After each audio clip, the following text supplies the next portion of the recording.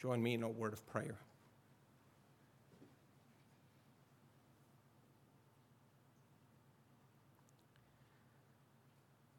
Our gracious God and Father, we do need you. We don't even realize how much we need you and how much you provide for us when we simply wake up in the morning and we have a bed to sleep in and the simple things of life, even clothes to wear. We need you for that. We need you for every breath that we take. We need you to sustain us and to keep us and to hold us. Even the very faith that we profess in your beloved Son this morning, we need you to keep us strong in that faith. Father, we know that Satan goes about like a roaring lion seeking whom he may devour. And we are always, Father, under threat of assault, and our faith is being attacked. We ask that you would keep us and that you would keep us firm until the end, that you would enable us as your people to walk faithfully before you. We thank you, O God, that you have given to us your holy word to help guide us and direct us, and you have given us of your Spirit to help us to see and believe and to abide in the truth of that word. As we look at your word this morning, we ask, O God, that you would take your word, strengthen your people, and build us up that we might be faithful servants of the living God. I pray for strength, Father, and wisdom. I pray that you would be with my tongue and with my lips, that you would forgive me, Father, for where I err, and you would protect your people from such error, O God. Help me to be faithful. May you enable me to have a clear mind and a speech, Lord, that is not tainted by so much of my sin. Father, we all need your forgiveness, and we ask that you would grant that to us now and be with your word. In the name of Christ Jesus, our Savior, we pray. Amen. Please take your Bibles and turn to the Gospel of John. John chapter 13. This morning we will be looking at verses 18 through verse 35. John 13, 18 to 35. Kind of picks up there right in the middle of after Jesus washes the disciples' feet. But let's pick up there in verse 18. Our Lord says, I am not speaking of all of you. I know whom I have chosen. But the scripture will be fulfilled. He who ate my bread has lifted his heel against me. I'm telling you this now before it takes place, that when it does take place, you may believe that I am he. Truly, truly, I say to you, whoever receives the one I send receives me, and whoever receives me receives the one who sent me. After saying these things, Jesus was troubled in his spirit and testified, Truly, truly, I say to you, one of you will betray me. The disciples looked at one another, uncertain of whom he spoke. One of his disciples, whom Jesus loved, was reclining at table at Jesus' side. So Simon Peter motioned to him to ask Jesus of whom he was speaking. So that disciple, leaning back against Jesus, said to him, Lord, who is it? Jesus answered, It is he to whom I will give this morsel of bread when I've dipped it.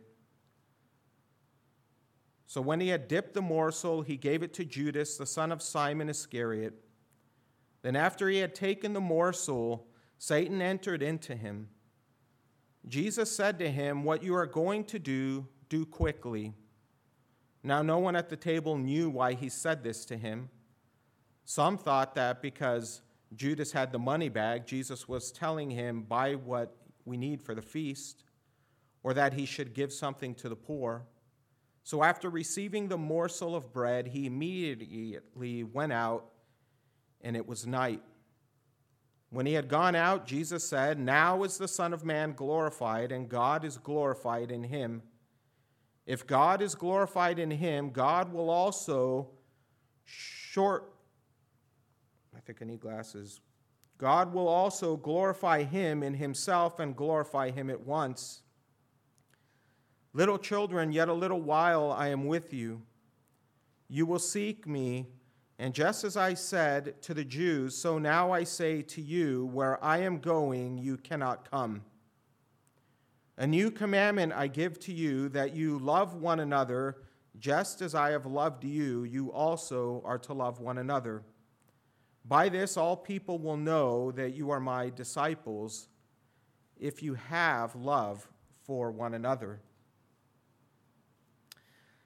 Last week we looked at Jesus' object lesson on love, where he washed the feet of his disciples.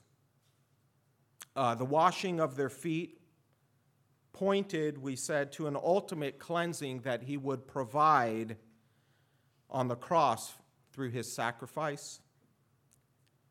He would bring sanctification throughout our lives as well. It's not just it's a one-time cleansing, it's perfect. The cross brings that perfection before God, but he's also going to sanctify us until we get to glory. He's going to continue to wash our feet. And it also provided an example of love that he expected us, his disciples, to follow. And so as he's providing this lesson to his disciples, you'll remember that John noted that there was Judas who was among them, and how his heart was not filled with the love of Jesus, but he notes that Judas's heart was filled with Satan's desires.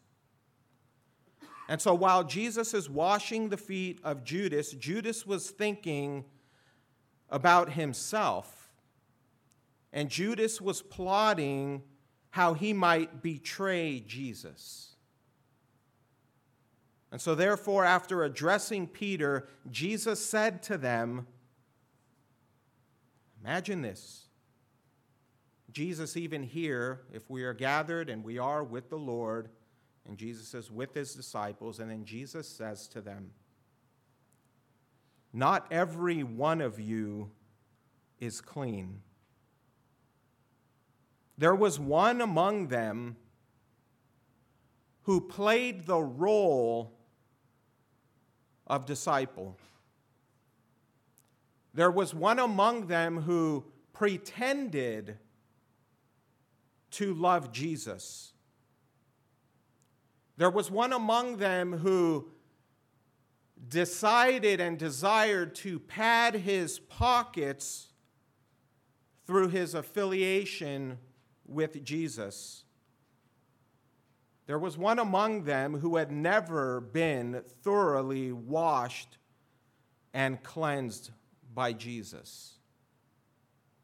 And that was Judas. Judas was a hypocrite. Judas was just like the Pharisees, of whom Jesus said, "You are a whitewashed tomb, but inwardly you are filled with dead man's bones." The presence of false disciples, and even sadly in church leadership, is a reality that the Christian church has always faced.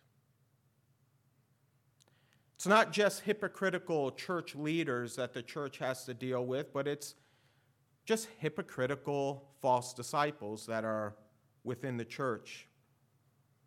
Jesus said there will always be wolves among the sheep.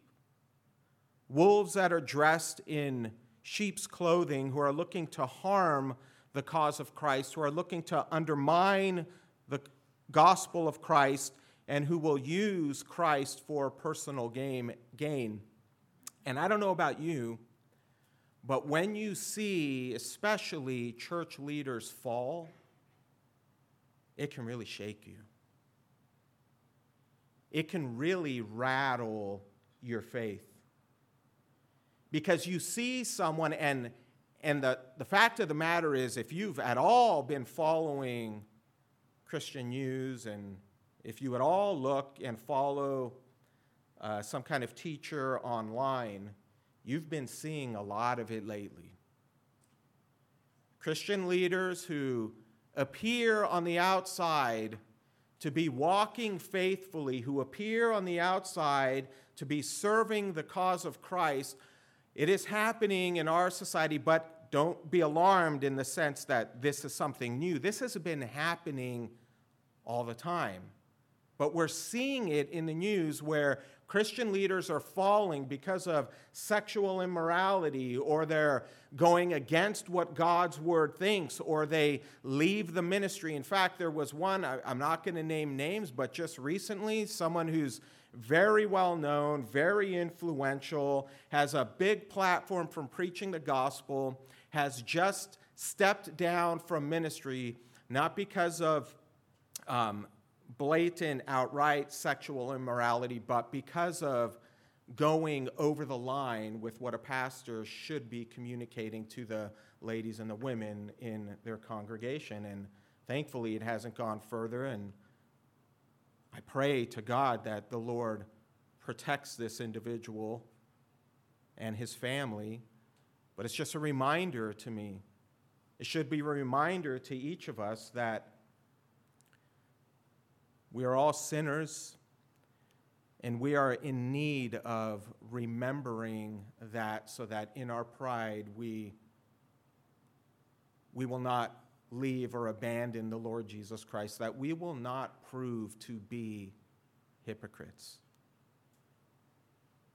There is nothing more sobering in God's word than the realization that there will be those who stand before God on the judgment day that call him Lord, Lord, and Jesus will say to them, I never knew you. Jesus has Judas in his midst, and Judas is going to betray Jesus, and Jesus will tell Judas on that day, I never knew you.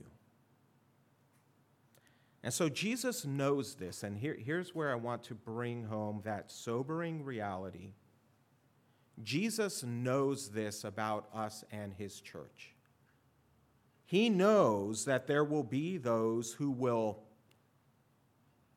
do things that will rattle the church and seek to undermine it. He knows how harmful it is to his people, and some of you have shared with me that you've gone through that experience where a leader has fallen and it's rattled you, and Jesus knows that. He knows that these disciples who are with him, the 11 disciples that are loved by him, that are known by him, and that know him, he knows that when Judas falls and when Jesus is betrayed, that it's going to rock him. And so what does Jesus do here? Jesus, in this section of Scripture, he knows this, but he wants to remind them of something, and he wants to remind you and me of something. And there's three things that we're going to highlight in these verses that he reminds them of. He's going to remind them that Judas's betrayal was foretold in Scripture. This is where all the grounding comes in. This is telling them that no matter what you see happen in the world, understand this, that it happens according to God's word. And specifically when it comes to Jesus and Judas's betrayal, that specifically was highlighted in Scripture. So he draws them back to that foundation of God's word, and that's in verses 18 to 20. And the second thing he's going to remind them is that Judas's betrayal, and this is important, was permitted by Jesus. So not only is it said in Scripture that it's going to happen, and not only does God ordain everything to happen, but it's also permitted by Jesus. Nothing happens in life that Jesus doesn't ultimately permit. That's in verses 21 to 30. And thirdly, Judas's betrayal was ultimately used to glorify Jesus and his love. Whatever happens in life, the falling of someone away from the faith, and an apostate that goes back into the world, someone who rejects the gospel and leaves the church, no matter what happens within the world in which we live and the church, at the end of the day, everything aims at bringing glory to God. God loses not 1 ounce of glory when a man or woman fall away. God's glory is not diminished. God remains who he is and will always remain who he is. And so that's in verses 31 to 35. And so let's look at verses 18 to 20 and how Jesus turns the corner here after washing their feet. He says in verse 18, I am not speaking of all of you. And then he says, I know whom I have chosen. Now, when Jesus says, I am not speaking of all of you, like we said, he's referencing the spiritual cleansing that he provides for believers. And he is noting that not all of you are cleansed in that way. Not all of you have your sin atoned for.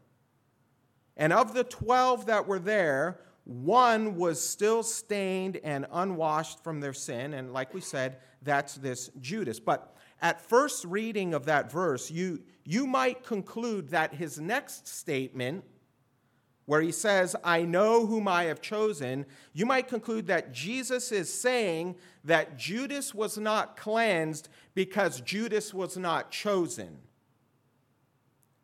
After all, we know from earlier passages in John that God is the one who elects sovereignly to salvation. God is the one who chooses some and doesn't choose other sinners unto salvation. And so while it's true that Judas was not among them, and Judas clearly wasn't chosen for salvation, I don't think that's what Jesus is referring to. Rather, Jesus is making the point here that he is fully aware that one of the 12 that he chose will betray him.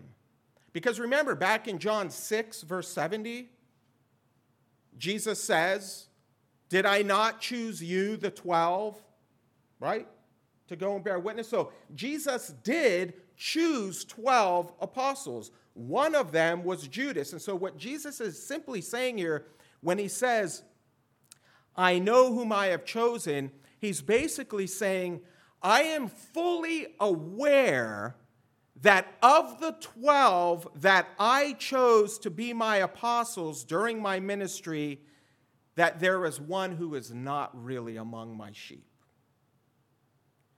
And if you really draw that even to the church today, Jesus is fully aware that there are those among the disciples that are not truly among his sheep, and they are there, and Jesus has permitted them to be there. And this is the case with Judas. Jesus says, I know whom I've chosen. And it's not a mistake. Why did he choose Judas then?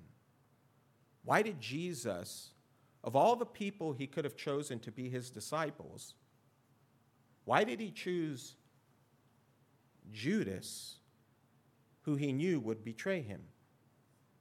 Why didn't he choose someone else that would have been faithful, that he would have kept and would have followed Jesus to the end of the cross? After all,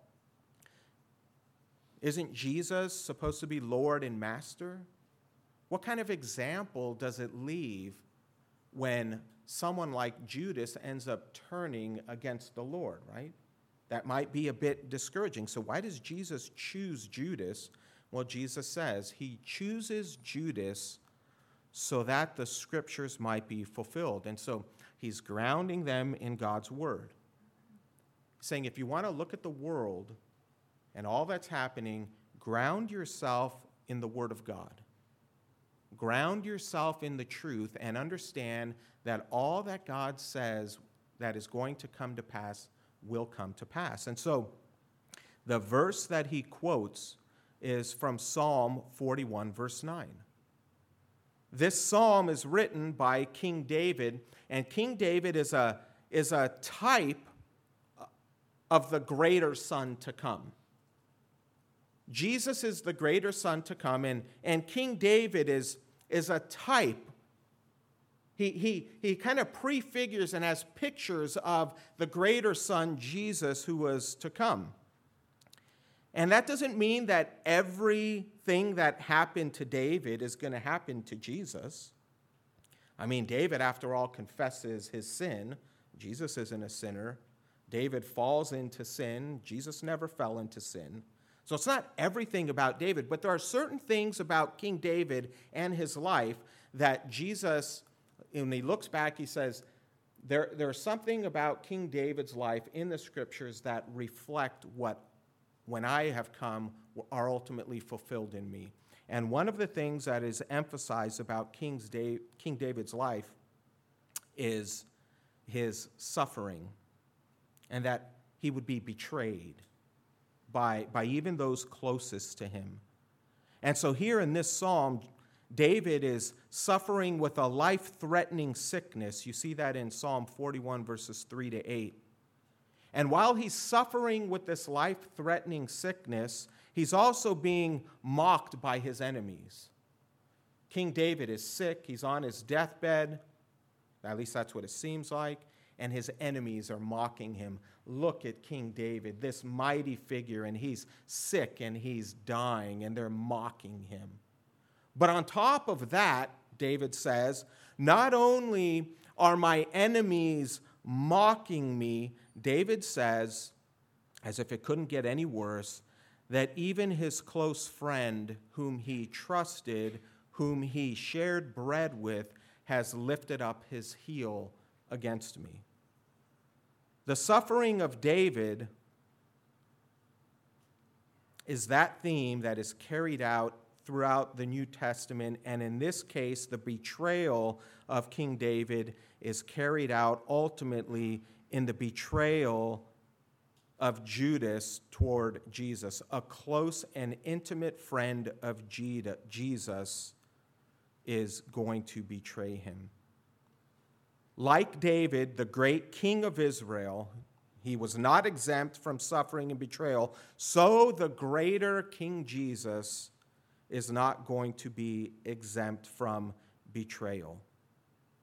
And Jesus endured it, and he endured it for you and me, so that he would go to the cross and bear our sin. Jesus says, I'm telling you that this is going to happen so that when it does take place, you might believe that I am he. He's saying, it's coming. Tidal wave is going to come. You're going to be knocked off your boat. You're going to be knocked off your horse. Your faith is going to be challenged. You're going to wonder, how could you let this happen, Jesus? How could Judas,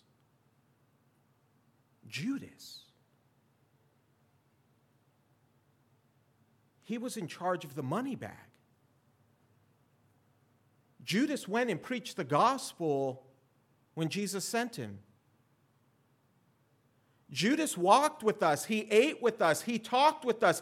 Judas was under your ministry, Jesus. You taught him. You showed him love. We communed together. We prayed together with Judas. How could Judas fall, Jesus?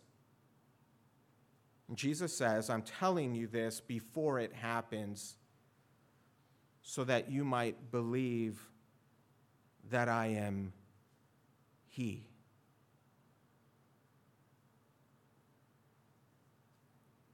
It almost worked on them, didn't it? Judas's betrayal almost undermined them. In fact, when Jesus ultimately was arrested and went to trial, what did all the disciples do? Boom, scattered. And when Peter is asked point blank range, aren't you one of those disciples of Jesus? What did Peter say? No. How many times? 3 times. And when Jesus then is buried in the grave, and then he resurrects again as he was resurrecting, what were the disciples doing then? Well, they had left, some of them, and they went back to fishing, didn't they? They went back to their life. They weren't sure what to do. They weren't sure what was going to happen, but their whole world was teetering, and they were wondering. And yet, what we do know is it only almost worked, but what Jesus told them here was enough to bind them together.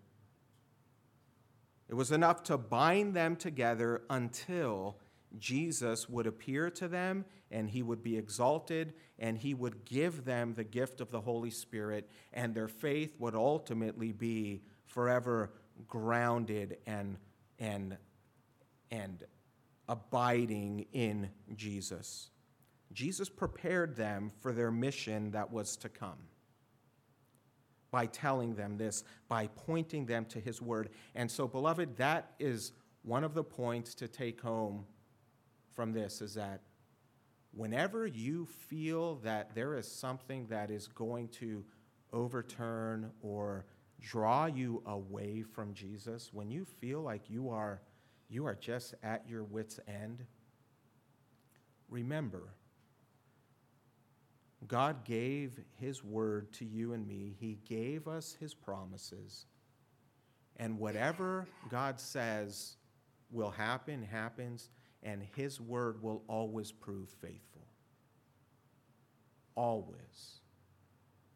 You can bet the house on it, as they say. His word will not fail. You can always rest in that, and he will strengthen you.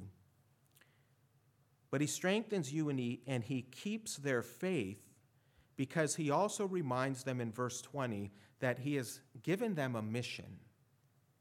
So the mission, and we talked about this in Sunday school hour. Again, Andy did a great Sunday school hour about the mission that they're called to. This is what they were called to. Verse 20, Jesus says, "Truly, truly, I say to you, whoever receives the one I send receives me, and whoever receives me receives the one who sent me." And basically, that's just saying to them, listen, this was done according to the scripture. Rest in me, so that when you go out and you preach the gospel and you are my representatives in the world, that when they hear your word and they hear the gospel proclaimed, understand that those who love you and receive you and stay among you, right? Not like Judas. Those are the ones, when I send and they receive them, they actually are receiving me. They're receiving Jesus. And whoever receives Jesus receives the Father who sent him. And so this is their mission and their encouragement to go out, no matter what happens, and preach the gospel. We know that for those who love God, all things work together for good, for those who are called and loved by God. That moves us to our second point. Judas's betrayal was not only foretold by Scripture and endured by Jesus, it was also permitted by Jesus. In verse 21, after encouraging them with these words, John notes in verse 21 that Jesus was troubled in his spirit. And I found that really interesting because, do you remember earlier, Jesus is the one that said, "My soul is troubled." But here, John is actually the one who takes note of it, and he's the one who says Jesus' soul is troubled. And in other words, John is looking at Jesus right now, and he sees in Jesus a troubled soul.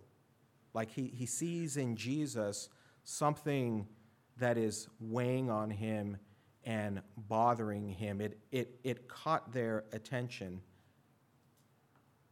And so Jesus comes out again. Now he's going to become more specific. It's been kind of cryptic and hidden, but now he comes right out and he says to them, "One of you will betray me. One of you will betray me." And you can just feel the tension in the room. All the disciples, they're looking at one another. They're uncertain. They're confused of whom he's speaking. Maybe they were thinking, you know what, he must be speaking surely not about our group. He must be speaking about someone out there. Maybe think about our church. We hear something like this. Maybe you're thinking, surely it's no one. Surely he can't be speaking about someone here. This is someone else on the outside. Maybe that's what they're thinking. Maybe they're thinking, okay, Jesus, we've heard that you said that, but maybe they're thinking, well, Jesus is going to fix it. Jesus is not going to let it happen. I mean, he's the one who calmed the storms and healed the sick. And so maybe they hear what Jesus is saying and they're thinking, okay, well, he's just letting us know, but ultimately he's not going to let this happen.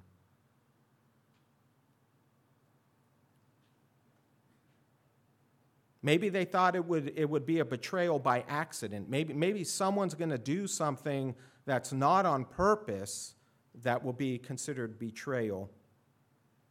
Whatever they were thinking, Jesus' words silenced them, and so much so that Peter, you'll notice, who was always the one to speak up, remember what he did last week when he blurted out, "You're never going to wash my feet." And Peter always did that. He just blurted out, "No, Lord, I'm not going to let that happen. Oh, no, you can't do that." And Jesus always has to correct him, right? Because he's just so boisterous and out there. I love him. This kind of reminds me of someone I know that, anyway, boisterous, loud Peter. But you notice that Peter here, he wants to intervene again. Only this time, you can feel like you could cut the tension like butter with a knife, as they say, right? He doesn't blurt something out. Instead, he sees the disciple whom Jesus loved, and that's a reference to John, who wrote the gospel. We talked about that in the introduction. He leans over to the disciple that Jesus loved, who's reclining at Jesus' side, and Peter motions to John to ask Jesus who he's talking about. I mean, you can see it, right? Their feet headed, all pointed toward the table. Jesus said, "Wash their feet." He makes this statement. Everyone's quiet. What's he talking about? Peter looks at John. Hey, ask him. Right? Ask him who's talking about. And so John, very close with Jesus, he's leaning up against Jesus. And one author noted, and I thought this was interesting, he said, based off of what we looked at when they're leaning on their left-hand side, and he argued and said that it's very likely that John is on Jesus' right-hand side. And I'll tell you why that matters. So he's leaning up against Jesus and kind of leans his head back into his breast. And he asks him quietly, "Who are you talking about?" And so Jesus answered him, and you know he answered him quietly because after he says this, no one knows why Judas leaves.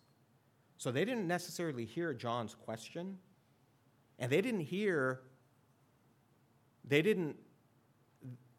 John's question. They just heard Jesus' answer. And when Jesus responds to Judas, we see that later. But Jesus said, "It is he to whom I will give this morsel of bread when I have dipped it." Now, this morsel is like a flat cracker. It's not a spongy bread like we have, but what you would do is you would scoop up some of the meat that was cooked, and it was one of those bites where it was that burst of flavor, right, where you scoop that up and you give it to someone. And when they gave that bite to someone, the host gave it to someone, it was a way of honoring and respecting that person. It was something that was looked at favorably for you to receive this morsel from the host. And so when Jesus gives that bread and that morsel to Judas, Jesus is, in one sense, right before their very eyes, doing a very kind and a loving thing for the one who is going to betray him. Even knowing he's going to betray him, he does this loving thing for Judas in giving him that. And what that means is that Judas must have been very close to Jesus. And what that probably means is that Judas was on Jesus' left-hand side. Now, I don't know if you've looked at all the Last Supper paintings that have been done, right? We're going to some, Lord willing, to some kind of museums in Rome that are going to have some of those paintings. But whatever you see in the painting, just know this, that I think, well, this could be right or wrong, but I think John's on the right and Judas is close on the left. And the left-hand side was actually the place of honor. When you sit on the left-hand side of someone, it was considered the place of honor. And so not only does he give him the morsel, but Judas is sitting on his left-hand side, and he gives him the morsel. And when he gives him the morsel, John says Satan filled him, possessed him. Satan came at that point into Judas. This final act of love shown to Judas, his enemy, who is about to betray him. Judas takes it, and he probably eats it, but he takes that love of God, that love of Jesus, and he eats the morsel, but he rejects the love. That's the sin. That's the sin nature. Let me take all that God gives me in love, but I will reject the one who gives it. This is Judas. And so Jesus tells him now is Judas, but it's also Satan who has filled him. Listen to what he says. He says, "What you are going to do, do quickly." So everyone hears this. What you are going to do quickly. No one really knows why he says this except for John. John, I think, is so shocked that he doesn't say anything. I think John is kind of kicked in the stomach because he knows, but he doesn't come out and say anything. He just lets it transpire. Maybe he didn't want to disrupt the dinner, but whatever happens, Jesus gives it to Judas. John knows it. Peter doesn't know. The other disciples don't know, but he gives it to Judas, and Judas takes it, and Jesus commands him, what you're going to do quickly. Now, in some sense, that command, you know what that reminded me of as I was thinking? I was thinking back to Job. Do you remember when Satan, he has to come before God? And he has to ask God if he can undermine Job. He couldn't just do it. He couldn't just fill Job. He couldn't just challenge Job on his own. No, he actually had to go and present his case before God, and God needed to give him permission to do what he was going to do. And so God gave him that permission, and Satan did what he's going to do. And I kind of see that here with Jesus. When Satan fills Judas's heart, Satan has a desire, Judas has a desire, it's lined up, he wants to betray Jesus, and it takes Jesus to tell them, now, what you are going to do it quickly. This commands him. He permits it to happen. And so they're confused. Some thought it was money bag related, some thought it was preparing for the feast of unleavened bread, but in reality, it's Jesus who gave Judas over to his selfish and satanic impulses, and Jesus then permits him to go forward and to do it.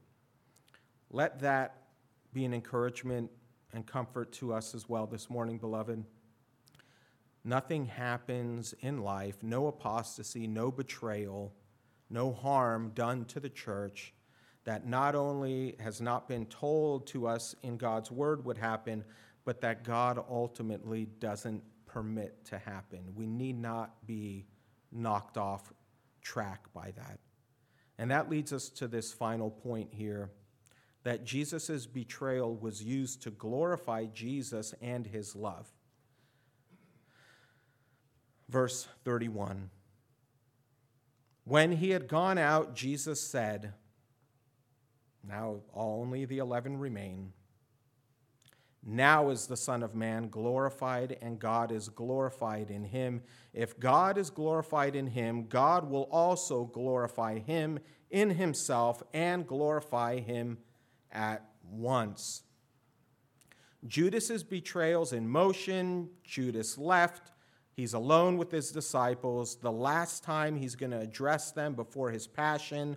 So it'll take us all the way to the end of chapter 16. And if there's an overarching encouragement in this, it's that, again, God will be glorified through it all.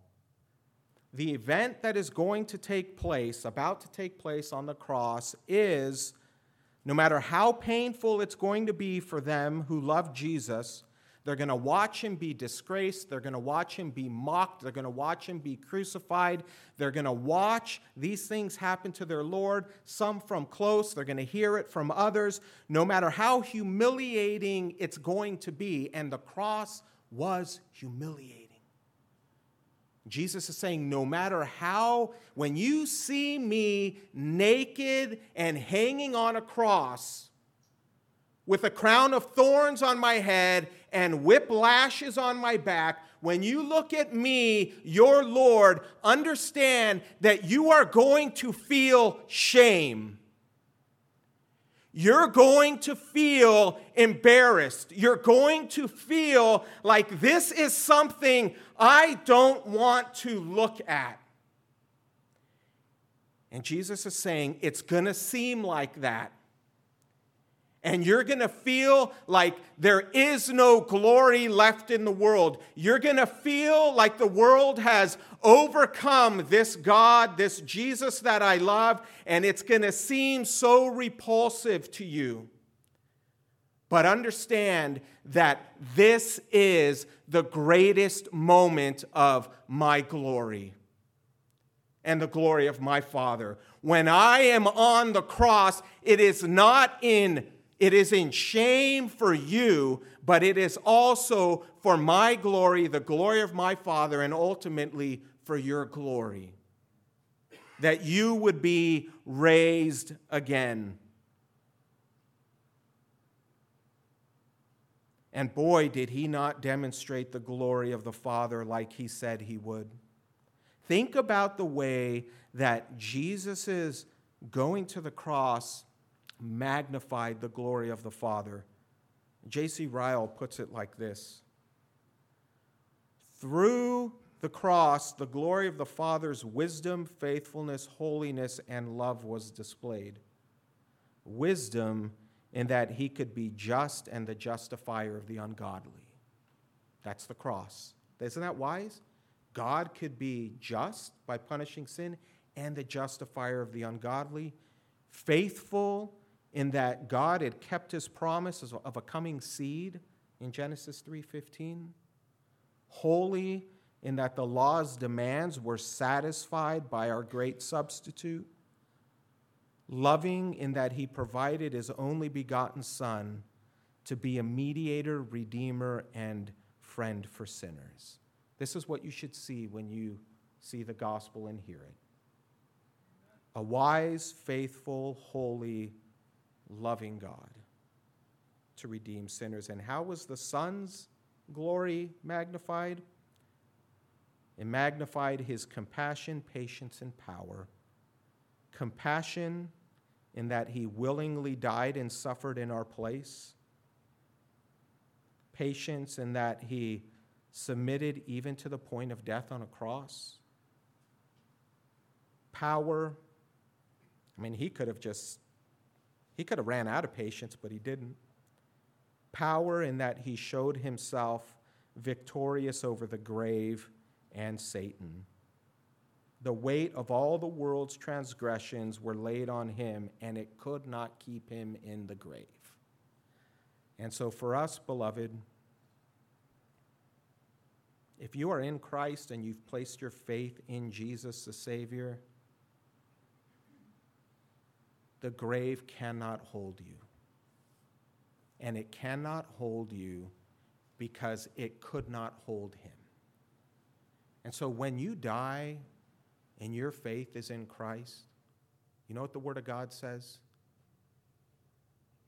You will rise again. Death will not keep you. You will not be punished for your sin. You will not have to endure the wrath of God. You will not have to live separate from God forever. But you will actually be brought into his presence and you will be saved. Is that good news? That's good news, beloved. That's what our Lord did. And so he says here in verse 33, little children, yet a little while I'm with you.